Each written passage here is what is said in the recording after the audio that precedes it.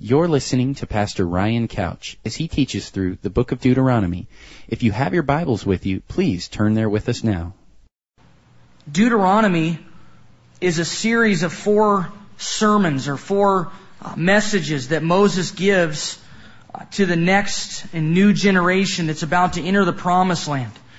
And you remember that the first generation had come out of Egypt. And they were slaves there, and God told Moses to go and to free those people. And of course, they went out and they crossed the Red Sea, and the Red Sea parted, and we've studied all of that. And the first generation was really, because of their unbelief, all died in the wilderness. And God was, showing them that because of their unbelief, they wouldn't be able to enter into the land. They would have to die and perish in the wilderness. And so this new generation now needs to be reminded of the things that the first generation has already been taught. And Deuteronomy means the second law. Although Deuteronomy is not simply a repetition of the original law, it's more of an adaptation or an expansion of much of the original law that was given on Mount Sinai. And of course, that first law was given to that first generation, but they've all passed on now, and so here they are up against the Promised Land. They're in that place that they've been before, but because of their unbelief, they didn't enter in. They sent the spies instead, and they got a negative report. And so they didn't enter in because of the giants in the land and their unbelief. And so they wandered around for 38 and a half years. And here they are again, this new generation. The old generation has passed on, and this new generation is about to enter in. And God tells Moses, look, you need to remind them of the things that their parents and grandparents were taught as they're about to cross in. And it's always good for us to be reminded of things. 2 Peter 1:12, Peter says, for this reason, as he's talking about growing in your faith, adding to your faith these things. If you read, it's a great passage, the first 11 verses of 2 Peter, talking about growing in your relationship with Christ. And he says, for this reason, I will not be negligent to remind you always of these things, though you know and are established in the present truth. And so, like Paul says, it's not repetitive for me to say these things. For you it is safe, he says in Philippians. We need to be reminded. We need to hear things over and over again. And even in Bible teaching, there's things that we hear time and again. And as you read through the Word, there's themes and topics that are covered time and again, and we hear the same thing. And for us, it's safe. We need to hear those things. And this new generation needed to be reminded of these things. And so as Moses begins this series of addresses to this new generation of Israelites, he reviews the past history of the nation to begin with, here in these first 4 chapters that we're going to look at tonight. And it is wrong if we dwell in the past. If that's all that we're doing is simply living in the past, that's wrong, and it's not a great place for us to be. And many Christians find themselves in that place, where they talk about the good old days, and 20 years ago I did this, and 10 years ago I was doing that, and I was serving the Lord, and I was reading the Word, and I was excited, and I was on fire for the Lord. And it makes you wonder as you hear that person, what is going on today? And it's never good to be living completely in the past. But we can never understand the present or prepare for the future if we're ignorant of the past. We need to learn from it. History is a great teacher, and the things that we've experienced, hopefully, if we're using wisdom, we won't go through those things again. That is wisdom. It's knowledge applied. And so as Moses recounts the history of the first generation, it's so that they don't make the same mistakes. And we need to look at the lives of these men and women in the Old Testament and learn from them. And often people say, well, the Old Testament, there's nothing there for me. It's boring. It's just a bunch of old stories. But there's much for us to glean and to gain. And it says there in verse 1, these are the words which Moses spoke to all Israel on this side of the Jordan in the wilderness, in the plain opposite Suf, between Paran and Tophel, Laban, Hazeroth, and Dizahab. And so these are the words which Moses spoke to the children. It's now beginning as he is going to share with them his heart, as he's going to share with them a series of 4 sermons. And it's interesting because remember one of the things that Moses was afraid to do when he was asked by God to go and to free the Israelites? Remember what he said? I'm not a articulate guy, Lord. This isn't my calling. I'm not good at this.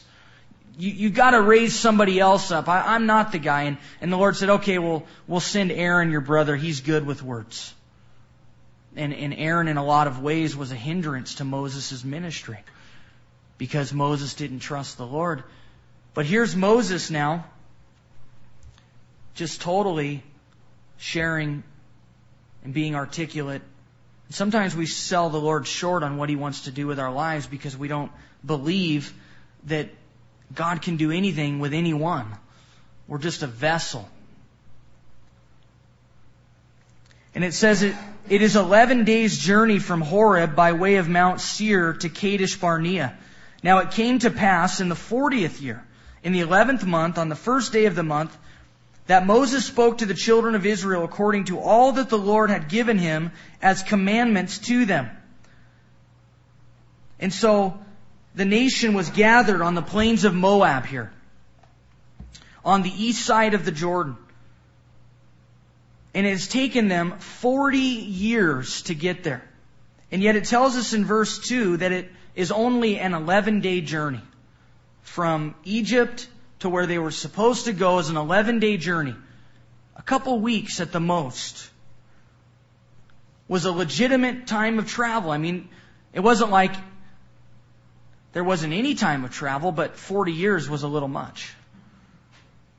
And because of their unbelief, they wandered around until they all died out there. And I think there's great application for us in that when we come to know Christ, there is a legitimate and reasonable amount of time where God is maturing us and God is moving us through that desert experience. And we say stupid things and we don't understand things. And maybe we're not servants and we don't understand how to use our gifts. And we're sort of selfish and we're learning these things.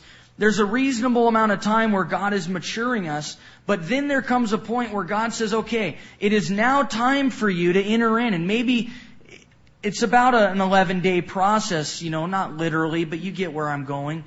It's not a 40-year process. And some of us are in this wandering period, and there's a lot of death. There's a lot of death in that for us. Immaturity brings death in our lives. It brings a death in our marriages, in our relationships with our children, in our workplaces, in our ministry. And some of us are just in that place where there's nothing happening. And I've said it before, but I think it's worth mentioning that 38 plus year period where they were wandering around, there isn't a lot written about it. Most of what's written about is the first few months that they were entering the land, and then this time here, and then there's little pockets of stories, but there's really not a lot written about their wandering around. And I think for those of us that are in that place of just wandering around in our lives in the desert, there isn't really much happening. Jesus said in John 15:5 that apart from me, you can do nothing. And of course, we can be accomplishing and doing a lot of things just like they were. I mean, they were doing stuff. They were setting up tents and tearing down tents and eating meals and, laughing with their families, and they were doing lots of things. But in the eternal scope of things, they were accomplishing nothing, because here sat the promised land and they weren't entering into it. And God desires to move us, you guys, from a life dominated by the flesh to a life dominated by the Spirit. And it's up to us if we'll enter into that or not. And I think Paul describes this struggle in his own life in Romans chapter 6, 7, and 8. In Romans chapter 6, Paul talks about the sin, about the flesh, about the old man, and he talks about the fact that the old man has been buried with Christ. He's been crucified with Christ.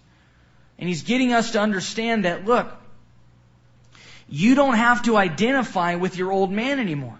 Yeah, he's there, but he's dead, and you need to reckon him to be dead on a daily basis.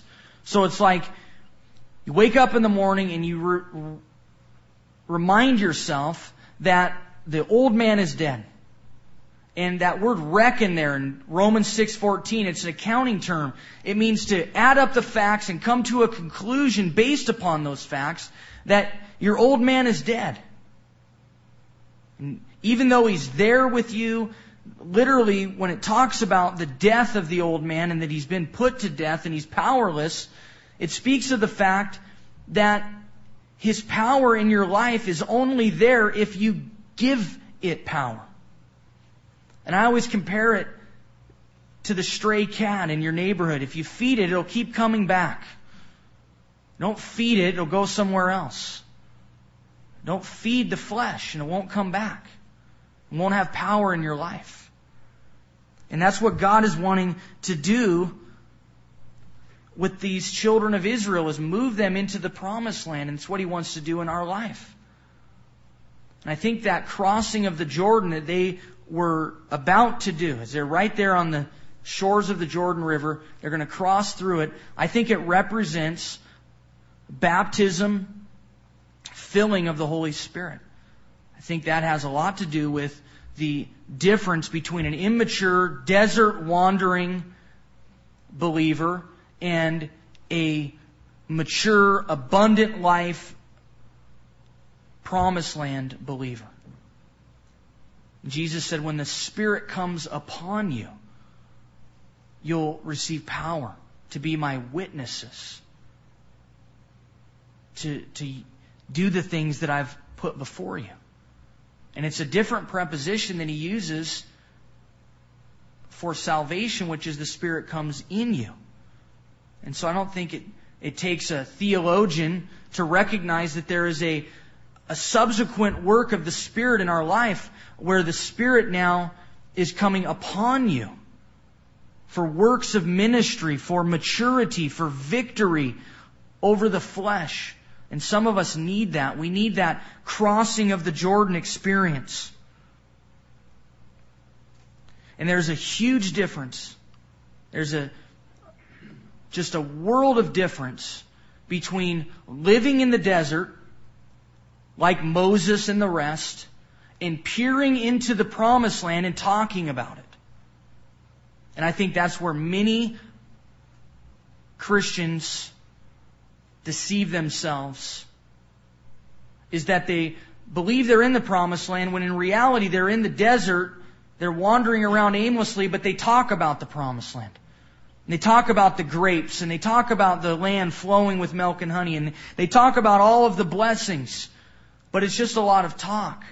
And you recognize the difference when you enter into the promised land and you're receiving of those things and you're entering into those things and you're experiencing and appropriating those things into your life. There's a huge difference. And only you know if you're on the east side talking about it or if you're actually in it, experiencing it. It goes on, verse 4, or verse 3, now it came to pass in the 40th year, in the 11th month, on the first day of the month, that Moses spoke to the children of Israel according to all that the Lord had given him as commandments to them. And after he killed Sihon, king of the Amorites, who dwelt in Heshbon, and Og, king of Bashan, who dwelt in Ashtaroth and Adrai, on this side of the Jordan in the land of Moab, Moses began to explain this law, saying, the Lord our God spoke to us in Horeb, saying, you have dwelt long enough at this mountain. Turn and take your journey, and go to the mountains of the Amorites, to all the neighboring places in the plain, in the mountains and in the lowland, in the south and on the seacoast, to the land of the Canaanites, and to Lebanon, as far as the great river, the river Euphrates. See, I have set the land before you. Go in and possess the land which the Lord swore to your fathers, to Abraham, Isaac, and Jacob, to give to them and their descendants after them. And so God is now telling this new generation of the boundaries of the land that He's given them. This was a huge amount of land geographically that He had set aside for them, and yet history tells us that they only really took possession of a very small portion of that. They were given a large amount, but they only took possession of a very small amount. There's great application for us. God has told us that He's given us every spiritual blessing in the heavenly places in Christ. He said everything that you need for a life of godliness is at your disposal. And so there it is. It's all there for us, and yet many of us are content to just partake of a little bit. And we go, you know what, this is good enough. I'm content here, it's cool. And that's what the children of Israel did. They got enough. They got what they needed, but they didn't enter into all that God had promised them. In fact, He had promised it to their forefathers, to Abraham and Isaac and Jacob. 400 plus years before this, these promises were given. And man, God comes through with His promises. He doesn't forget. He doesn't say, you know what, you blew it, and I'm sorry. When God promises something, He never turns His back on that. In verses 9 through 18, we see the leaders that were picked by Moses. Moses recounts the selection of the 70 elders. The original story is found in Numbers chapter 11. It says, and I spoke to you at that time, saying, I alone am not able to bear you. Moses was getting overwhelmed with the amount of work. You can imagine he was overseeing 2 million people. And the Lord your God has multiplied you, and here you are today, as the stars of heaven in multitude. May the Lord God of your fathers make you 1,000 times more numerous than you are, and bless you as He has promised you. How can I alone bear your problems and your burdens and your complaints? Choose wise, understanding, and knowledgeable men from among your tribes, and I will make them heads over you. And you answered me and said, the thing which you have told us to do is good. And so Moses was just totally overwhelmed, if you remember back when we were studying that. And he chose these 70 men to oversee thousands and hundreds and 50s and 10s. And they were like elders, if you will. They were leaders.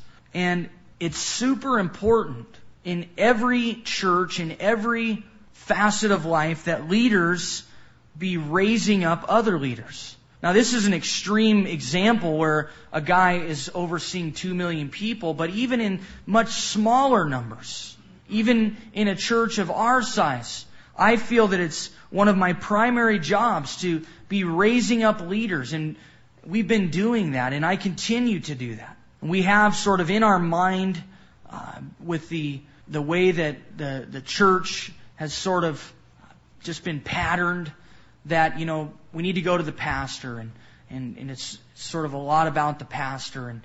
And I certainly don't mind dealing with issues and problems and counseling people, but there comes a point where I can't even handle what is put before me. And that's why there's other leaders, and you don't need me. First of all, the reason that we would do that is because I don't want people to be dependent upon me. The second reason is that God has gifted other leaders in the church. And you might find that that you like them more than you like me in terms of their counsel and their ability to minister to you. And so that's why we have on the back of the bulletin the elders' names, and we're raising up more leaders. And it takes time. When you start a church from, ground zero, and you start from a Bible study with a couple people, and it just takes a lot of time to raise up leaders. And we're doing that. And I'm constantly pouring in to guys, into men, and raising up men. And it's a lot of work. But those guys are there for you to receive from and to be blessed by. And so don't take me wrong. I'm not saying that I'm unwilling. I'm saying that as we grow as a church, that's what has to happen. And I think until those leaders are in place, and until they understand what their role and function is, and they're doing their job, and you're allowing them to do their job, we won't grow as a church, because God will just say, how can I send more people if they're not going to be properly ministered to? But I love verse 13. Choose wise, understanding, and knowledgeable men. There were qualifications for these guys from among your tribes.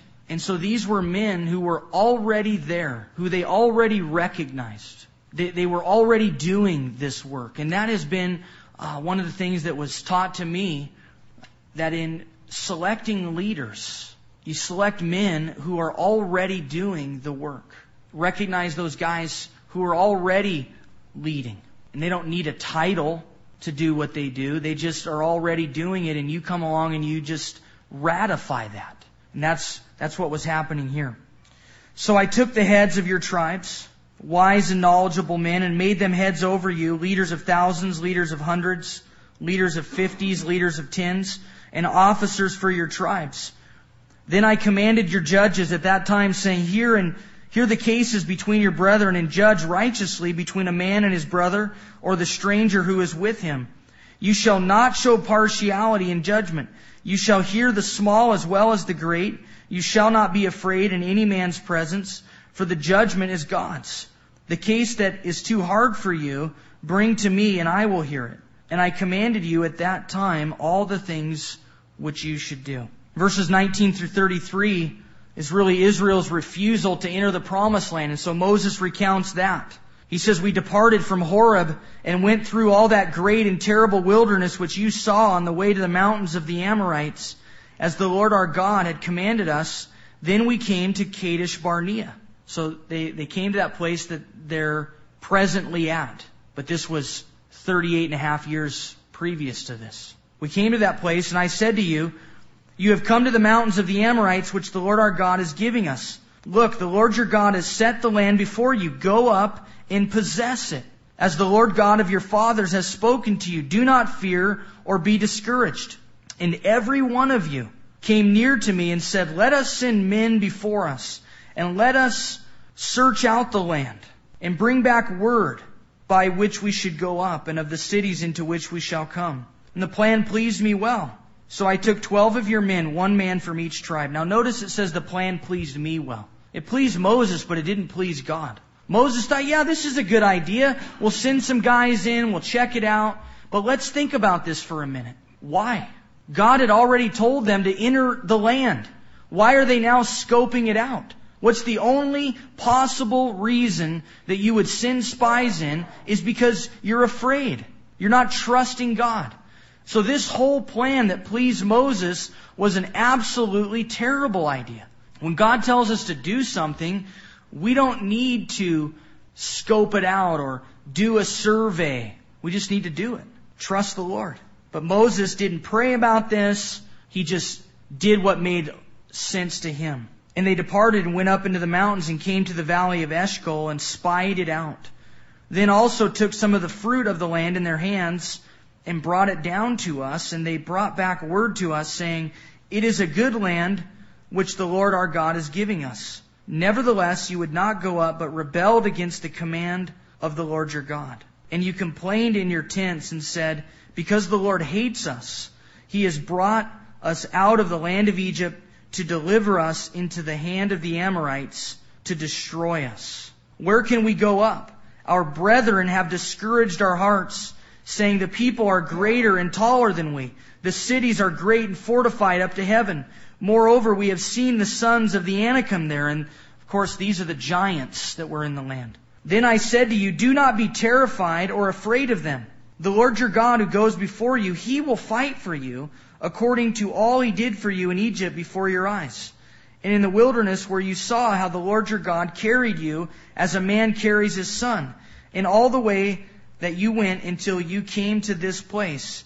Yet for all that you did not believe the Lord your God, who went in the way before you to search out a place for you to pitch your tents, to show you the way you should go, in the fire by night and in the cloud by day. Israel failed to enter the promised land because of their unbelief. They chose to believe the report of the spies rather than the word of God. And this happens in our life all the time. We choose to believe the word of man rather than the word of God. We choose to believe what people are telling us rather than what God has already told us. And Moses here is saying, look, God's told us He's going to give us the land and don't be afraid, but it's a little too late for that. Moses had already blown it by telling them to go spy it out. What was the point of that? Now they're afraid. Now they've forgotten about all of the things that God has done before, and now all they're thinking about is the giants in the land. And I think there's an interesting verse here. It says that they complained in their tents, verse 27. And this would speak to me that the men were given reports. The spies went into the land. They would have come back. They would have gathered the men together. They would have told them exactly what they saw. And then the men went back to their tents at night, and they complained to their wives, and they told their wives how scared they were and that this wasn't going to work.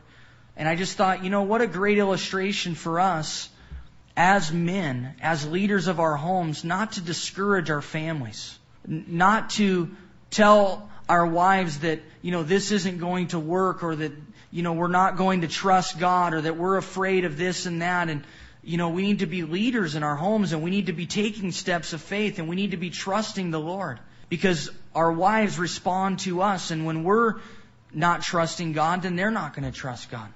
And there was a penalty for Israel's rebellion. Our choices have consequences. Verses 34 to 46 demonstrate the consequences for their failure. It says, the Lord heard the sound of your words and was angry and took an oath, saying, surely not one of these men of this evil generation shall see that good land of which I swore to give to your fathers. And so God said, look, they're all going to die in the wilderness except Caleb and Joshua. Verse 38 says, Joshua, the son of Nun, who stands before you, he shall go in there. Encourage him, for he shall cause Israel to inherit it. Puts Moses in an interesting position, doesn't it? Hey, Moses, you won't get to go into the promised land. You blew it, and we're going to talk about that. You blew it. You misrepresented me, so you're not going in. But Caleb and Joshua are. In fact, Joshua is going to take your place. He's going to be the leader. I want you to encourage him. Now, I think our human tendency, the flesh, would say, hey, I'm not going to encourage this guy. He's taking my place. He's making me look bad. He gets to do what I've wanted to do. I do all this work, and I put up with these lousy people for all this time, and I obeyed you, and I left the comfort of working for my father-in-law, and I went and I signed up for this job to free these people, and I make one mistake, and I can't enter in, and now Joshua gets to do it, and now you want me to encourage him? I think we can put ourselves in Moses' shoes. Somebody gets a promotion ahead of you. Somebody gets recognized and you don't. And it's very easy for us to be a discouragement to that person, to want to make their life miserable because we're jealous of them. And God says to Moses, I want you to encourage him. And maybe there's a word in that for us. Maybe there's someone in our life that we're jealous of, that we're envious toward, that we've been just really trying to make their life miserable. And we've been discouraging them. And God is telling us tonight, I want you to encourage them. Moreover, your little ones and your children, who you say will be victims, who today have no knowledge of good and evil, they shall go in there. To them I will give it, and they shall possess it. So the very ones that they were afraid for, if you remember back in Numbers, they were afraid for their children. The very ones they were afraid for, guess what? They're going in and without them. But as for you, turn and take your journey into the wilderness by the way of the Red Sea.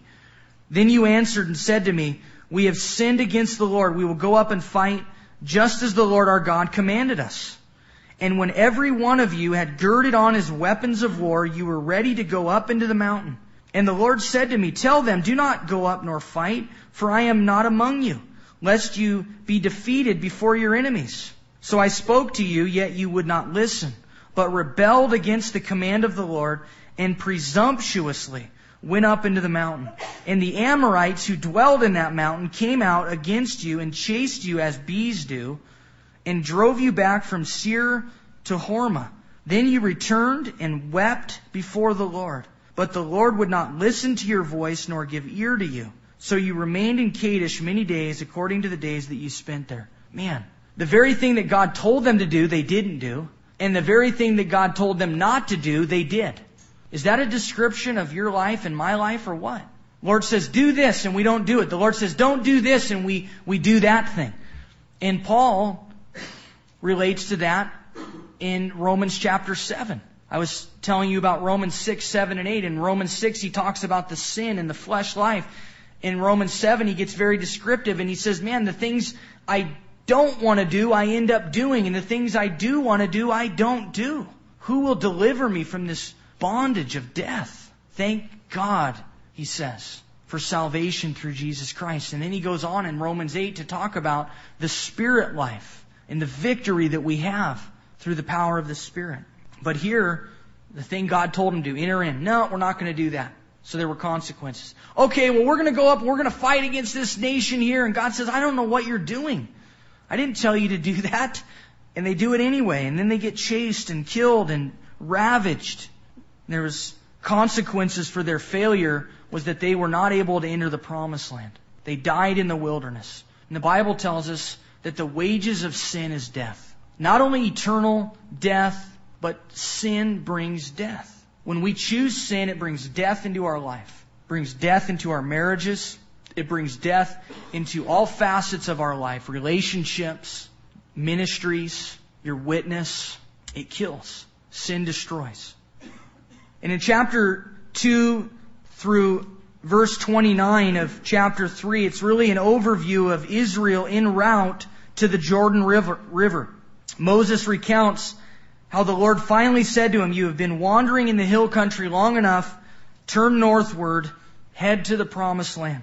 The people are dying slowly but surely out there in the wilderness, and it always kind of blows my mind. You know, it's like, were they waiting for that last guy to just croak, you know? Was it kind of like, come on, dude, will you just die so we can get on with things? I mean, were they just, you know, like dropping a little bit of cyanide in his water or it just kind of trips me out if you think about it. You know, were they just sitting around like the last guy and he's just not doing well and they're like, no, don't help him out, you know. But here they are and people are steadily but surely dying and it talks about these three friendly nations. Seir, the Lord says, don't bother them, for I have given them all the hill country around Seir as their property. I will not give you any of their land, verses 4 through 8. Talks about Moab, who are the descendants of Lot. And you remember Lot had relations with his daughters after he left Sodom and Gomorrah, and his wife was turned into a pillar of salt, and then they were despairing, what are we going to do? And Lot took things into his own hands. He got drunk and, you know, the whole incestuous thing, just totally bizarre. This was the result of that decision, the Moabites. That was pretty good decision. The Moabites were some of the fiercest enemies of the Israelites. But he says, look, don't bother the Moabites. I've given them this land. I will not give you any of their land. The Ammonites, who were more descendants of Lot, don't bother them. And so these are some nations that God says, look, you're going to have problems with them later, but for right now, just leave them alone. And then he talks about the foes, enemy nations. King Sihon of Heshbon and King Og of Bashan. He talks about how the Israelites just wiped them out, and God gave them victory over them. And this King Og, it tells us in verse 11, I believe, of chapter 3. It tells us that verse 11 of chapter 3, it tells us his bed was 13 feet long and 6 feet wide. So this was a huge guy. And this was the kind of people that they were up against, and yet the Lord gave them victory over these people. And then in verses 12 and following, we see the land east of the Jordan divided. In this land which we possessed at that time by the river Arnon, and half the mountains of Gilead and its cities I gave to the Reubenites and the Gadites. You remember that these tribes wanted to stay on the east side of the Jordan. We talked about that. Just being content with where they were at.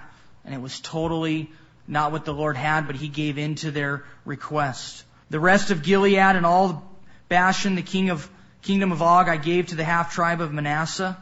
And Jair, the son of Manasseh, took all the region of Argob as far as the border of the Gershurites and these other guys. It just goes on to talk about the really poor decision by these guys to just hang out on the east side of the Jordan rather than pressing in. And then in verse 23, we see the request of Moses. It says, I pleaded with the Lord at that time. They're about to enter in. The Reubenites and the Gadites and half the tribe of Manasseh says, we're going to stay over here. And Moses says, okay, Lord, please let me go in.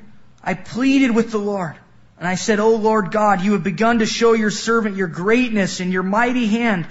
For what God is there in heaven or on earth who can do anything like your works and your mighty deeds? I pray, let me cross over and see the good land beyond the Jordan, these pleasant mountains in Lebanon. But the Lord was angry with me on your account and would not listen to me. So the Lord said to me, enough of that. Speak no more to me of this matter. And so the Lord answered Moses' prayer. He answered it with a definitive no. And sometimes we mistake God's no for Him not answering. And God says, look, I don't want you to ask me about that anymore. I've given you my answer. It's no. Move on. Accomplish what I am allowing you to accomplish. And we remember the reason why Moses could not go into the promised land. It was because God told Moses at a point where the Israelites were dying of thirst and they were complaining about the water, that they had no water. And Moses was just fed up with these people and all their complaints and not trusting God. And God said, look, Moses, I want you to go out there and I want you to speak to the rock. And you remember this rock just kind of followed them around. I mean, think about the stuff that happened in the wilderness. A cloud by day, just, one cloud just following them. Or actually, they were following it. A fire by night, and this rock that would just be like always there with them. And there it was. And Moses said, okay, I'll speak to that rock. God said, just speak to it, and water will flow out. And Moses thought, okay, I can do that. And he went out there, and instead of speaking to the rock, he took his rod, the very thing that God was using powerfully in his life, and he struck the rock. And God blessed the people. Water flowed out. And God will use leaders even when they make mistakes and even when they blow it and they don't do things the way God wants them to do it. He'll still minister to the people. He's always faithful to do that. And God ministered to the people with the water. And then God said, hey, Moses, I want to talk to you. You remember how I said just speak to the rock? Well, you didn't do that. You struck the rock. And we know from the New Testament that rock pictured Christ. And that Jesus was crucified once for our sins. And you remember earlier in Exodus, Moses struck the rock. That's what God instructed him to do. And Jesus was struck once for sin. But now we just speak to Jesus. We just can go to Him boldly. He no longer needs to be crucified. And Moses really messed up the model. And he misrepresented God because God was not angry with the people. Moses was angry with the people. And Moses took out his frustrations on the people, and God wasn't happy with that. And God said, look, you've misrepresented me, and so you will not be able to go into the promised land. And there's a lot typologically in that because Moses, of course, is a representation of the law. Moses received the law. And the law can only take you so far. But Joshua, who really is a type of Christ, in fact, his name is the is the Hebrew version of the Greek Jesus, Yeshua. It means Jehovah is salvation. And Joshua is a picture of Christ, and so Moses, the law, can only take us so far. Joshua, our Jesus, is the one that can take us all the way in. The law, you guys, it will bring us to the point of understanding that we're a sinner. Just like a mirror will show you the blemishes and the things in your face that need to be taken care of, but the mirror can do nothing to remove those. The law is like a mirror. It shows you you're a sinner. Like Galatians says, it will drive you to Christ. It's a schoolmaster to show you what you need, but then Jesus will set you free from that. And so there's a lot of typology going on here too, but Moses is begging God, look, I want to go into the promised land, and God says, enough of this. You're not going in. It's not even like something that we're going to talk about anymore. But then he said, look, go up to the top of Pisgah, which is a mountain. Lift your eyes toward the west, the north, the south, the east. Behold it with your eyes, for you shall not cross over this Jordan. In other words, look, go up to the highest point, and you can go ahead and look in. And I've been up on Mount Pisgah, and you can look right in to that area that God was giving to the people, the land of Canaan.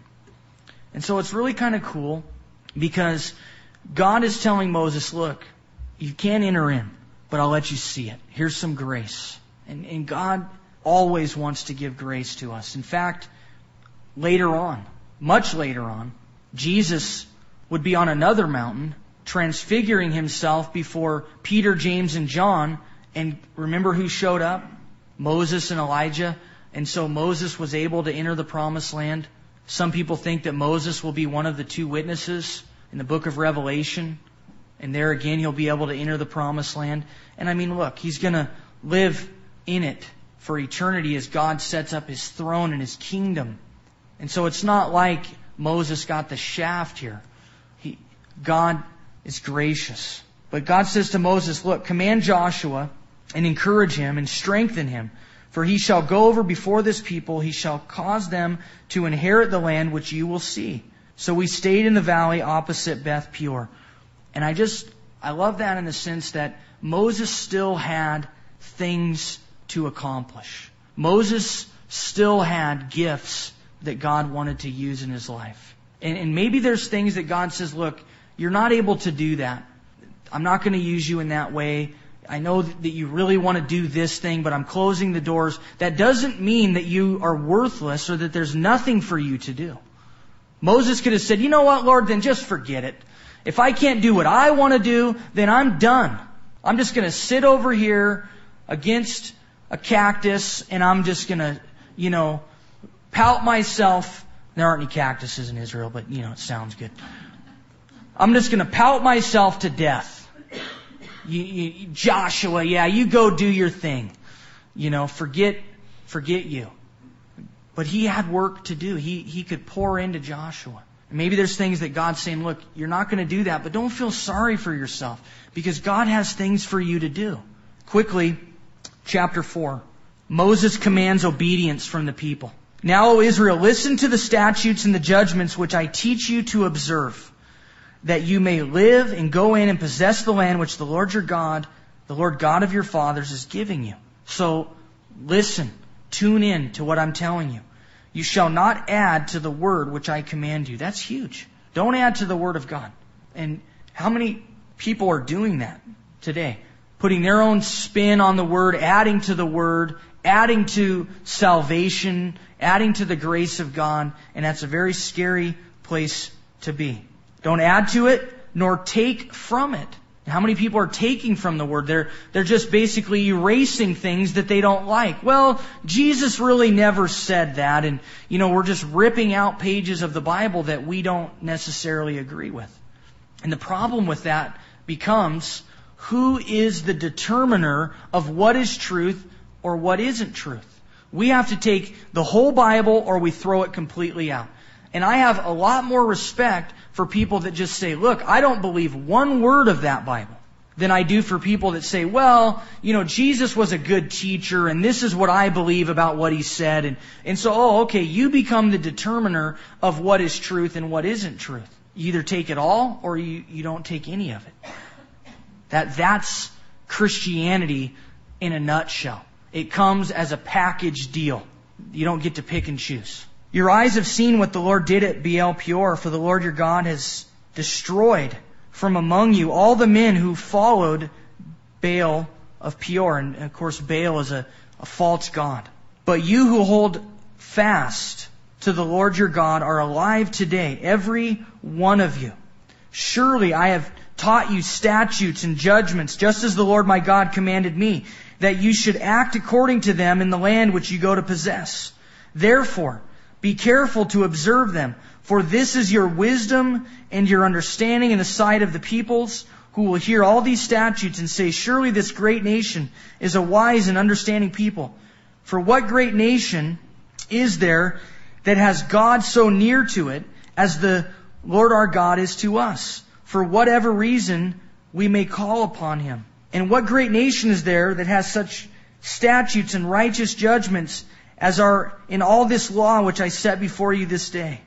Only take heed to yourself, and diligently keep yourself, lest you forget the things your eyes have seen, and lest they depart from your heart all the days of your life, and teach them to your children and your grandchildren, especially concerning the day you stood before the Lord your God in Horeb, when the Lord said to me, gather the people to me, and I will let them hear my words, that they may learn to fear me all the days they live on the earth, and that they may teach their children. Then you came near and stood at the foot of the mountain, and the mountain burned with fire to the midst of heaven with darkness, cloud, and thick darkness. And the Lord spoke to you out of the midst of the fire. You heard the sound of the words, but saw no form. You only heard a voice. So He declared to you His covenant, which He commanded you to perform, the 10 Commandments. And He wrote them on 2 tablets of stone.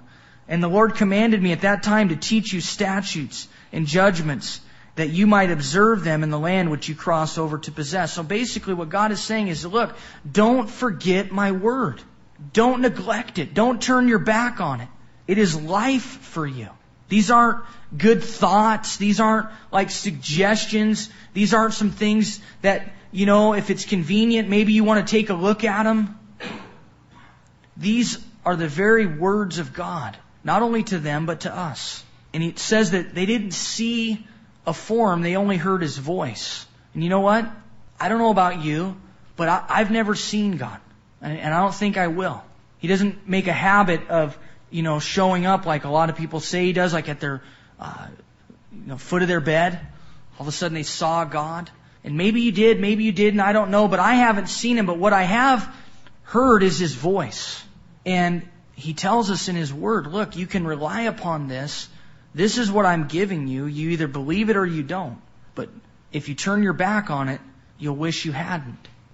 He says, take careful heed to yourself, for you saw no form when the Lord spoke to you at Horeb out of the midst of the fire, lest you act corruptly and make for yourselves a carved image in the form of any figure, the likeness of male or female, the likeness of any animal that is on the earth, or the likeness of any winged bird that flies in the air, the likeness of anything that creeps on the ground, or the likeness of any fish that is in the water.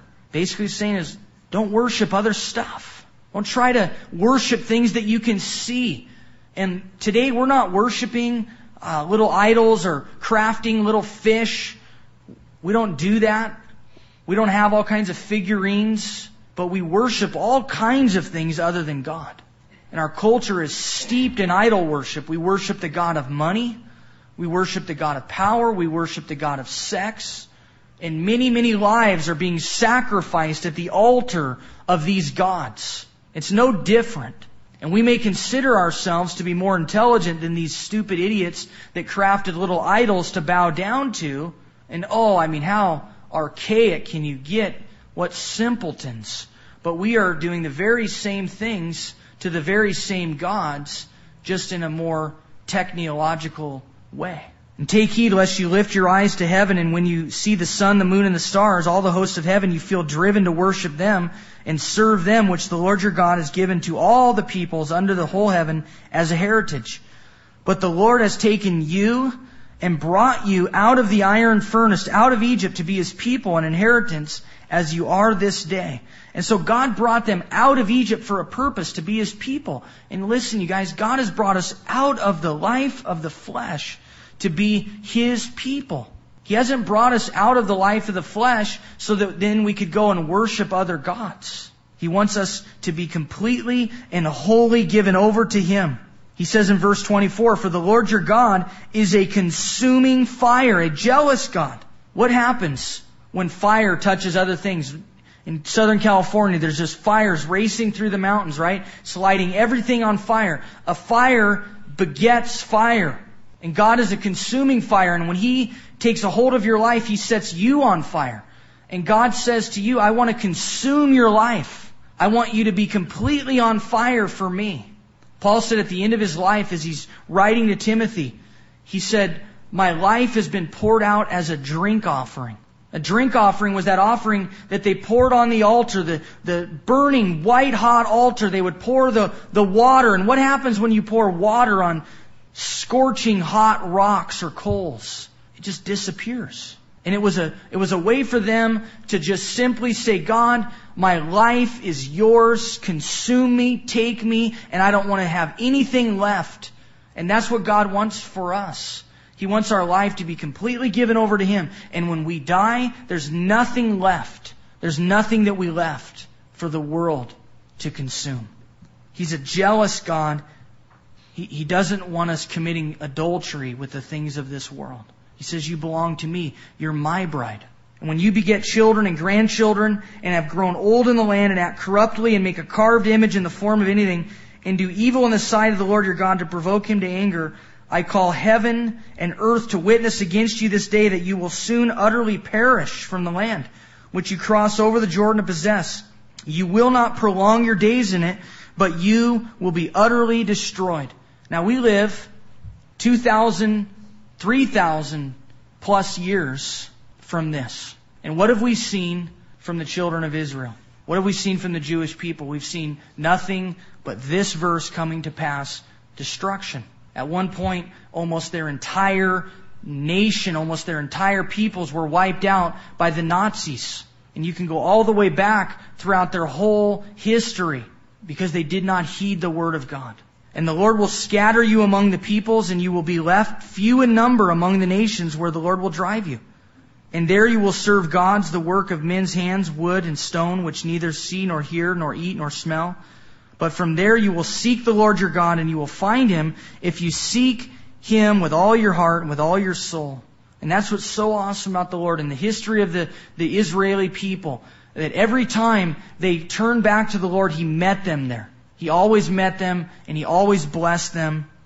And He never said, look, you've messed up too much, I'm done with you. He always responded to repentance. And God still responds to repentance. He is a God who never gives up on us. We can never exhaust His grace, His mercy, and His kindness. And it goes on just to talk about what will happen to them if they don't heed the Word of God. And all the things that the Lord said would happen, happened. And you look at the history of the nation of Israel, and it's just one judgment of God after another. And the same will be true in our life if we don't heed the Word of God, if we don't do what God is asking us to do. And so, some great reminders for us, some things that we need to put into practice, that we need to be aware of.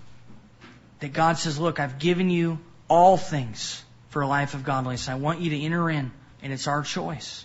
And then God says, okay, once you've entered in, I want you to be completely and wholly dedicated to me, not having any idols, not being influenced by this world. I've given you victory.